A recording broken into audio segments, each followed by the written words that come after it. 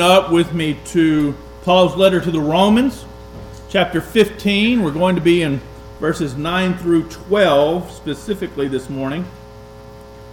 Verses 9 through 12. I'm going to back up to verse 8 and start reading, but we're going to focus on verses 9 through 12 of Romans 15 as we continue to walk verse by verse through our sermon series, God's Righteousness Revealed. Our sermon this morning is entitled The Proof and Praise of the Gentiles. The Proof and Praise of the Gentiles. Romans chapter 15. We're going to begin in verse 8, read down through verse 12, but focus on the last half of verse 9 through verse 12.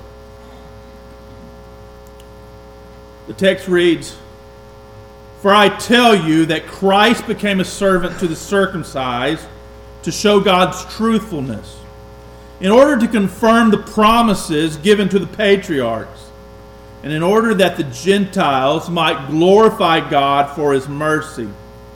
As it is written, Therefore I will praise you among the Gentiles, and sing to your name.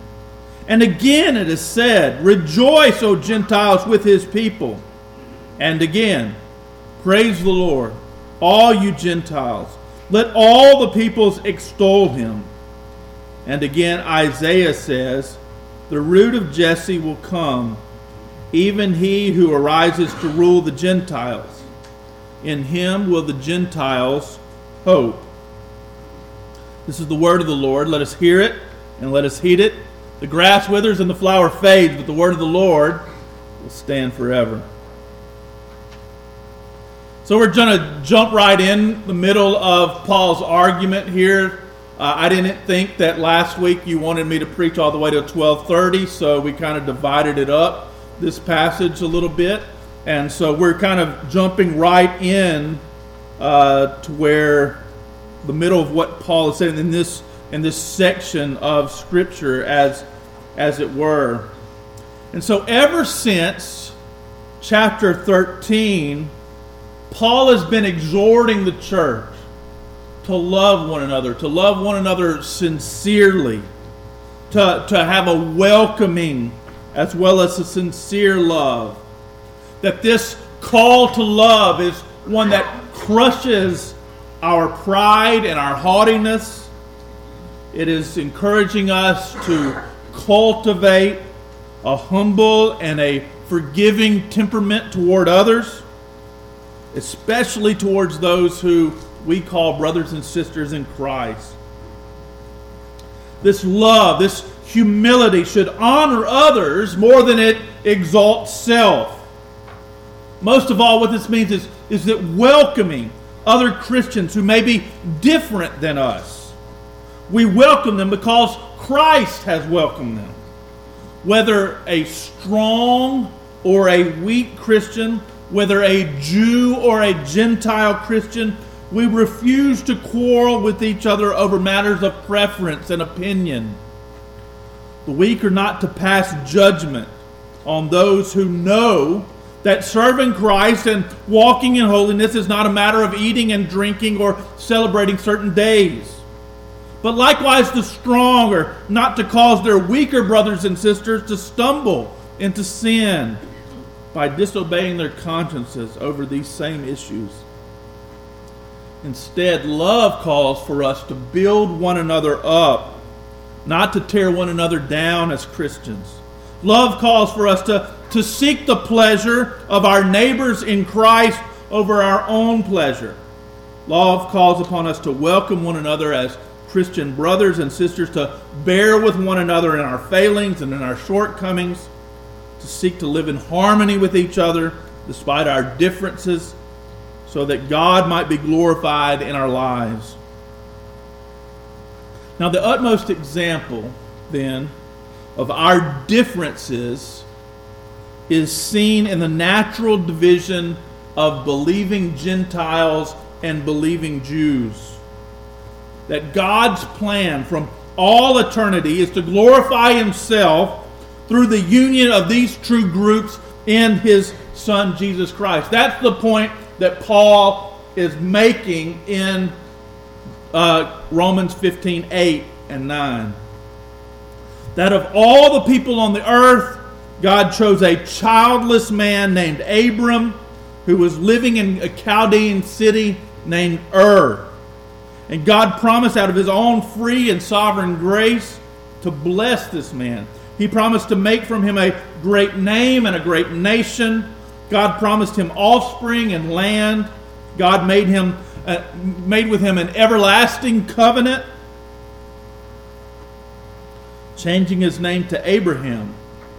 For he would not simply be an exalted father, but he would be the father of a multitude of nations. And so through this father, this patriarch, God established a family line.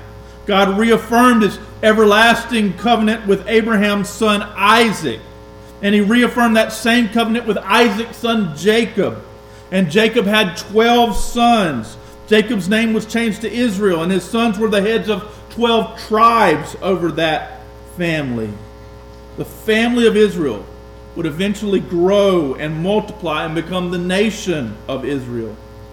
And from this nation, God would make an everlasting covenant with David, the king, establishing a dynasty of kings. And from this dynasty, a particular anointed one would come. One who would reign as king forever. Forever sitting on the throne of David. And this anointed one, this Messiah, this Christ, has come in the person of Jesus, the very incarnation of God himself. That Jesus then is the offspring of Abraham. Jesus is the faithful Israelite. Jesus is the Judean king. Jesus is the long-awaited son of David. And like Romans 15:8 says, this Christ became a servant to the circumcised. That means he ministered in his earthly life almost exclusively to Jewish people, to God's chosen people Israel, that he never really left the promised land. That God's purpose in this ministry is to keep and even confirm the veracity of those everlasting promises that he made to the patriarchs of Abraham, of Isaac, and of Jacob. So many centuries prior to this. In Jesus' ministry to the Jewish people, in his death, in his teaching and miracles, in his perfect life, his crucified death, his glorious resurrection, in his ascension to the right hand of the Father, in Jesus' ministry to the Jews, God put his own truthfulness on display. It is an important reminder that God always keeps his promises. That's what it says. Christ became a servant to the circumcised to show God's truthfulness, to confirm the promises given to the patriarchs. But God's promises to the patriarchs always had another aspect to them besides merely to the circumcised, to the nation of Israel. The promise of Abraham was never just a promise to be a blessing to his family alone, but instead it was through Abraham to bless all the families of the earth. And the promise was never that Abraham would merely be the father of a nation, but that Abraham would be the father of a multitude of nations. And God didn't just promise this man that he would have a lot of children, but that his descendants would be as numerous as the stars in the sky or the grains of sand on the seashore. See, the true children of Abraham are not only the physical descendants of the patriarch, they are those who share the faith of Abraham, faith in the promise of God. That's what Paul has already said in Romans chapter 4, verses 16 and 17. He says, that is why it depends on faith, in order that the promise may rest on grace and be guaranteed to all of his offspring, not only to the adherent of the law, but also to the one who shares the faith of Abraham, who is the father of us all. As it is written, I have made you the father of many nations. In fact, it goes down the next verse. It says, in hope Abraham believed against hope, that he should become the father of many nations. As he's been told, so shall your offspring be. Paul writes in Galatians about this same blessing of Abraham that was promised to Abraham, this promise to the patriarch, that it has come now also being in the Gentiles are included in this promise. He says in Galatians 3:14 that in Christ Jesus the blessing of Abraham might come to the Gentiles, so that we might receive the promised Spirit through faith. So the blessing of Abraham has come to the Gentiles through Christ. Christ, the son of Abraham, the son of David. Christ, the true Israelite, the Jewish Messiah, Jesus Christ. He is the offspring that the promise meant was pointed to. He is the fulfillment of that promise. And all those Gentiles then who believe in that son of Abraham, in that son of David, who believe in that son of God, they are now partakers and included in the promise. They become children of Abraham as well. They become the true Israel as well. So he says, if you are Christ, in Galatians 3:21, if you are Christ, then you are Abraham's offspring, heirs according to the promise. So the promises then are yours if you're a Gentile, if you have believed in Christ. So Christ became a servant to the circumcised to show God's truthfulness in order to confirm the promises given to the patriarchs. But also, and then in verse 9, and, praise God, there's an and there. And in order that the Gentiles might glorify God for His mercy. Because we were not originally included, right? We were without hope in this world. We were strangers to the covenants of promise. But we've been brought near and made heirs and sons. That the Gentiles also might praise God, glorify God, worship God for not just the truthfulness of God, but the mercy of God. That's what last week's talked about. And then what we see is that right there in the middle of verse 9 and all the way through verse 12, Paul gives 4 verses, 4 Old Testament scriptures. He says, as it is written, and again it is said, and again Isaiah says. So he gives these 4 scriptural verses to prove what he's just said, to show that. In the second half of verse 9, he writes, as it is written, therefore I will praise you among the Gentiles and sing to your name.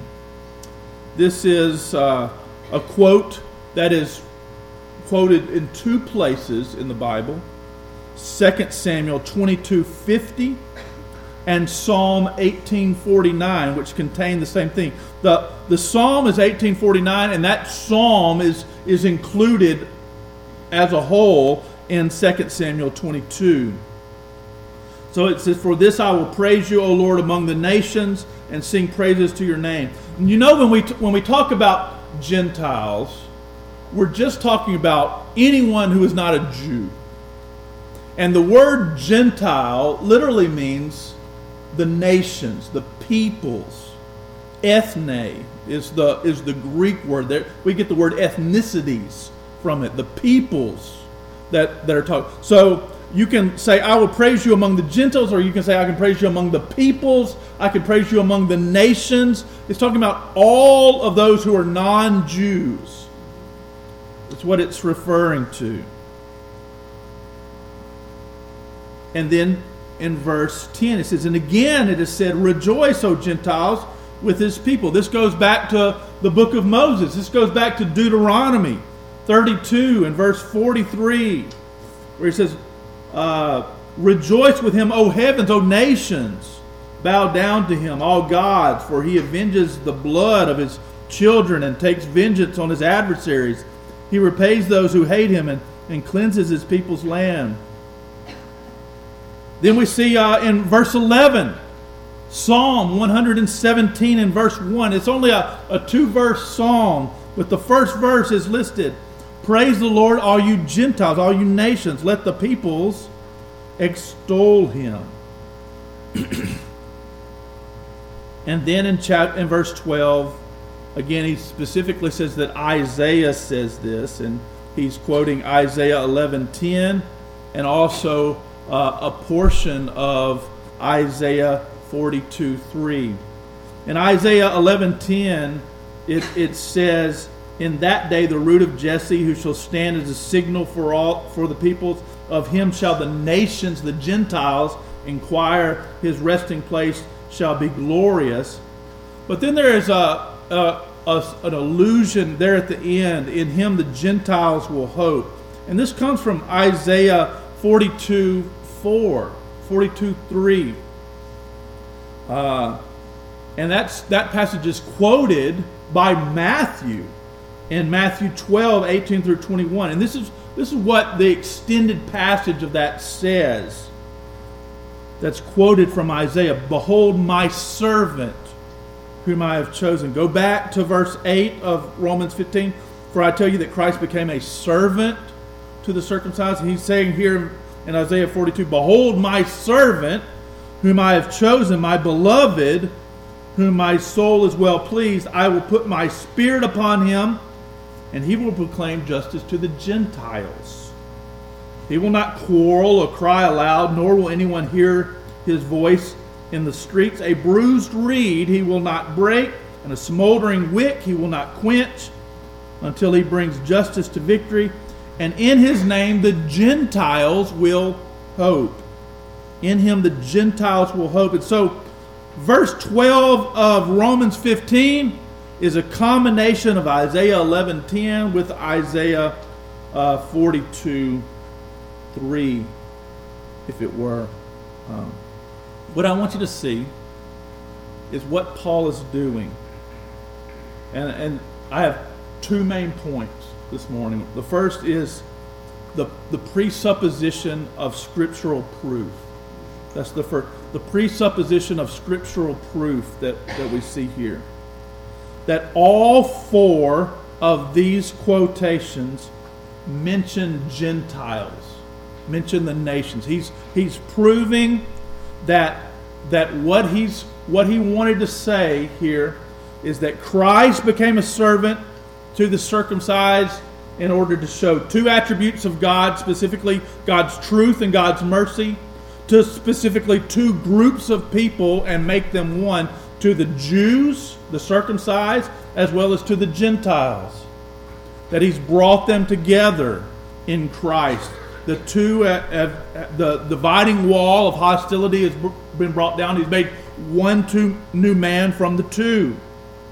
So all 4 of the quotations that he gives from the Old Testament scriptures mention these Gentiles.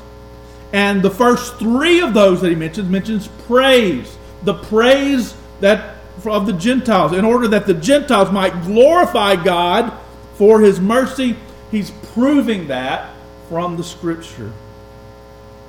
Also, he's saying this is not just taught in one place in the Old Testament. He could give you more than he's given you, but he's named 4 to remind you that this is a common theme throughout the scripture. Paul himself is an inspired author, but he hasn't rested on his own inspiration or divine authority. He is hearkening back to what the Old Testament has said and proving what he is now saving through the Old Testament. He is giving us an example to follow when we need to make a point about what the Bible teaches, to multiply passages, to demonstrate from different places. For he takes from the Old Testament section of the law and the prophets and what's called the writings. That's when sometimes you read, you hear Jesus talk about the law, the prophets, and the writings. Well, he's taking from different sections of the Old Testament scriptures, and they all teach that the Gentiles are to be expected to come and worship and praise God at some point. Murray said, all of these quotations are adduced to support the proposition that one of the designs in Christ being made a minister to the circumcision was the salvation of the Gentiles. And they show the extent to which the apostles esteemed the Old Testament had envisioned the outreach to all the nations of that blessing, which lay at the center of the Abrahamic covenant. Robert Haldane rightly says as well that this shows that divine truth ought to be exhibited to gainsayers in all its strength, with the display of all its evidence in proportion as prejudice is opposed to any truth. It is necessary to fortify it with multiplied evidence. He said the Jews were greatly prejudiced against that part of the will of God which the apostle now teaches. And he heaps scripture upon scripture to overcome their prejudices. Although his own authority, his own declaration were as valid as those of the inspired writers whom he quoted. I remember this very thing happening to me as I was coming to the doctrines of sovereign grace. As when I didn't grow up being taught the doctrines of sovereign grace. And remember, as I was reading my Bible again and again in college, when my dad had passed away, the truths of Christianity were just coming to me in their fullness. I was reading my Bible regularly for the first time in my life. I was hearing preaching from a local campus ministry. I never heard preaching like that before. He was actually taking the Bible and telling us what it said. And I was like, this guy knows the Bible better than anybody I've ever heard of. And then I thought, he can't believe some of that stuff. He can't believe some of that stuff that I hear about the sovereignty of God and salvation. Surely he doesn't believe those things. Well, I found out that he did. And I also found out as I'm reading through the Bible that I see this sovereign God on every page of Scripture. That I got to where my prejudices against those doctrines was overcome by just the sheer weight of what the Scripture said. That at first I didn't like it. I didn't like what the Scripture said, but I couldn't argue that the Scripture said it.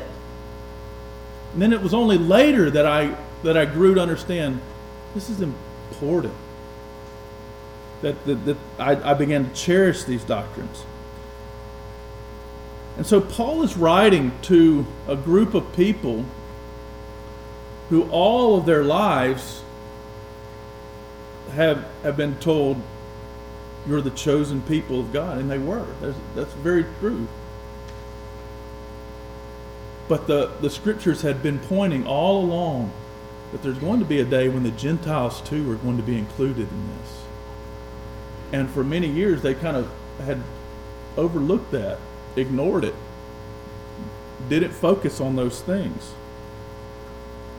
And so now Paul is opening this up to them. He's opening up. He had to learn it himself. The Lord had to overcome him, right? He had to strike him blind that he might see these things as well in Christ. What I want you to see is really what Paul is doing here. He's showing the unity of the Bible. That the New Testament is not presenting something foreign or completely disconnected from the Old. That what's happening in the church with the combination and union of the Jew and the Gentile is not unexpected or surprising. It was always there. And it was just overlooked for many parts. That the Bible presents not two stories, but one story, one grand unfolding of revelation. And there is in the Old Testament promise overwhelmingly, and then fulfillment of those promises. That what we find in the church and the inclusion and participation of the Gentiles is not some kind of plan B from God. In some kind of oops, I got it wrong and they didn't accept Jesus. and so we're going to include them now. This is not what's happened. The plan has always been this union of believing Jew and believing Gentile. That the church, as we know it, is always the goal. So not only the complementary sort of unity of the Bible do we see here, but the absolute truth of the Bible. Paul is doing what we have learned and what we were taught to do. If you want to prove a point, and if you want to be taken seriously and have weight and authority to it, you say what God has said. The Bible says, God says this, and that's what he's doing here. He's not basing it on his own apostolic authority, though he has apostolic authority. He is quoting passage after passage of Scripture because those are Holy Spirit inspired. They're absolutely true. And he's saying you can trust what I'm telling you, what I have been saying, because the Scriptures teach this again and again and again. Now we can take Scripture, and it's possible for the devil to twist Scripture, certainly.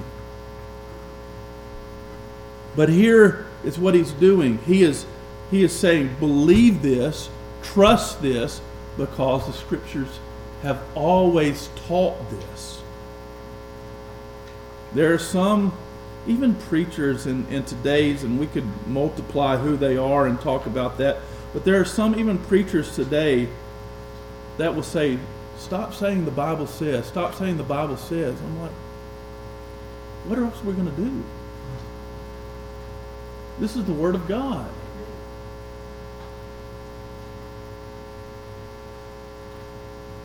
Not everyone believes the Bible. I understand that. It's not authoritative to all people, but it's the Word of God regardless. And the people of God, the sheep of God, will hear the voice of God as He speaks in His Word. So we remind them what the Bible says regardless of whether they believe the Bible or not. Not just the complementary unity of the Bible and the absolute truth of the Bible, but the continued relevance of the Bible. This Deuteronomy passage that Paul is quoting here was written 1,400 years before he is quoting it. 3,400 years now for us. But 1,400 years before he's quoting it, and he's saying it applies to your situation right now. We go back to verse 4 of Romans 15:4. Whatever was written in former days was written for our instruction. That was true then, is true now. Whatever was written in former days was written for it has continued relevance for us. It's not outdated or old-fashioned. It is still and always will be the Word of God. God hasn't changed His mind. That through endurance and through the encouragement of the Scriptures, we might have hope. You might be saying, Pastor Dax, you used to talk about this all the time, and I hope so. If there's anything in this new year or in this year, in this culture that we need over and over again and over again, is to rely on the truth of Scripture, that it has not changed. To go back to the Word of God, to continue to look at the Word of God, to continue to open the Word of God, to continue to see its relevance for us, it's our hope and our understanding. The second point is this, the prediction of the Gentile praise. Just what these passages, what these verses say. And I want you to see that first of all, what they say is that the Gentiles will praise God. We saw that all four passages mention Gentiles, that three of the four mention the word praise, just as he said, that the Gentiles will praise God, but they'll do so in conjunction with the Jewish people. They'll do so in conjunction with the Jewish people. Look what it says. At first, in verse 9, this is David that is speaking. Psalm 18, 2 Samuel 22, David says, "Therefore I will praise you among the Gentiles and sing to your name. David is speaking after he just won great victories against the enemies of God, against the other nations. Israel, he as king of Israel, has just won against the other nations. He says, and I'll praise you among the other nations and sing to your name. The ultimate fulfillment of this passage then is the greater David, as if Jesus himself is speaking, right? The son of David. It says, I will praise you among the Gentiles and sing to your name, having defeated the enemies of God.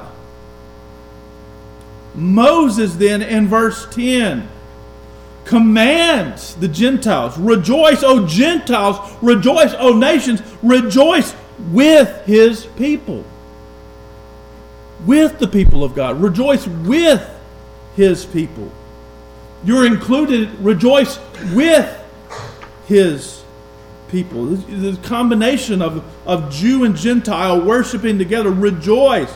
We don't see that fulfilled much. You think about Rahab, Ruth, just a handful here and there that praise the Lord with the people of God, the Gentiles that come to the Lord. So we don't see that immediately from Moses' command or even invitation. And really the way it is written in Moses, in the Song of Moses, again, Israel has just defeated her enemies, which were other nations, other peoples. And in some way this is more just a warning, a threat to them. Rejoice, O Gentiles, with his people, or you're going to be struck down. You're going to be like these other enemies. Rejoice with the Gentiles. But now Paul tells us that it's not merely a threat, which it continually is. For if you're a Gentile, a person who has not accepted the Lord, rejoice. You need to kiss the Son, lest he become angry and be kindled in the way. There's always a threat, but also there's an invitation to rejoice with the people of God, to join with the people of God. It is open to you. Again, Psalm 117:1, praise the Lord, all you Gentiles, let all the peoples extol him. This is kind of the ultimate, if you can't beat them, join them sort of situation.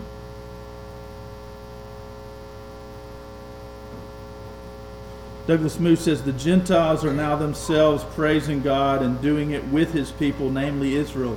So what the Old Testament text calls on the Gentiles to do, they now, through God's mercy to them in the gospel, are able to do, join in with the praise of God. Not only will the Gentile praise be in conjunction with the Jews, it will be with the coming of the Messiah. We see that in verse 12, that the root of Jesse will come, even who arises to rule the Gentiles, and in him will the Gentiles hope. When are the Gentiles going to fulfill these commands to rejoice and with the people of God, to come and worship with the people of God? When Israel comes, when the Messiah comes, when the root of Jesse comes. So at his first coming in this case. That there's going to be a root of Jesse. A Messiah is going to come from the physical line of Jesse, who is a Jew, right? And this line of Jesse, of David, of Abraham, Christ became a servant to the circumcised. He was physically a Jew. But he will rule over, it says, the Gentiles as well. The root of Jesse will come, even he who arises to rule over the Gentiles. When does the Messiah rule over the Gentiles? Right now. Right now, Christ is reigning, sitting at the right hand of God, ruling over his church, believing Jews and Gentiles. And in him, the Gentiles will hope. They will hope in this Messiah. So there will be a distinguishing between Gentile and Gentile. Those who hope in the coming Messiah, the Jewish Messiah, and those who do not. So we've seen the Gentiles will praise in conjunction with the Jews. The Gentiles will praise with the coming of the Messiah, and they will praise the Lord for his mercy and his truthfulness. It says in verse 11, "Praise the Lord, all you Gentiles, let all the peoples extol him." That's Psalm 117, verse 1. Again, I said this is a short psalm. There's just 2 verses. The second verse is this. It says, "Praise the Lord, all nations, extol him, all peoples, for great is his steadfast love." Great is his mercy toward us. "And the faithfulness of the Lord endures forever." Praise the Lord. It's interesting that steadfast love or mercy and faithfulness or truthfulness are the 2 things that are said called upon for them to praise. The Gentiles praise him for his truth and his mercy. If we go back to verses 8 and 9, Christ became a servant to the circumcised to show God's truthfulness, in order to confirm the promises given to the patriarchs, and in order that the Gentiles might glorify God for his mercy. Those are specifically the 2 attributes of God that are called upon for us to praise God for his mercy and his truthfulness to us in Christ. It's important as we look at these four passages that Paul is quoting, that we see what Paul is doing in quoting Scripture, in proving the point that he's trying to make, and what the passages are actually saying about the Gentiles praising God because of Christ, at the coming of Christ, with conjunction to the Jewish people for the mercy and truthfulness of God, but also that we don't miss the forest for the trees here. And that is, he's saying all of this in a context so that we'll be encouraged to welcome one another, to get along with one another, to worship together in harmony, to hope in Christ, and to abound in that hope in Christ. That's the exhortation that he's trying to make. Not just that we understand this relationship of Jew and Gentile. It's that we understand this relationship of Jew and Gentile in Christ so that we'll get along, so that we'll worship together, so that we'll praise him together, so that we'll welcome one another in Christ because Christ has welcomed each of us. That's really the hope here. That we'll forgive one another, that we'll love one another sincerely, that we'll walk in humility and in love. Let's go to the Lord in prayer. Father,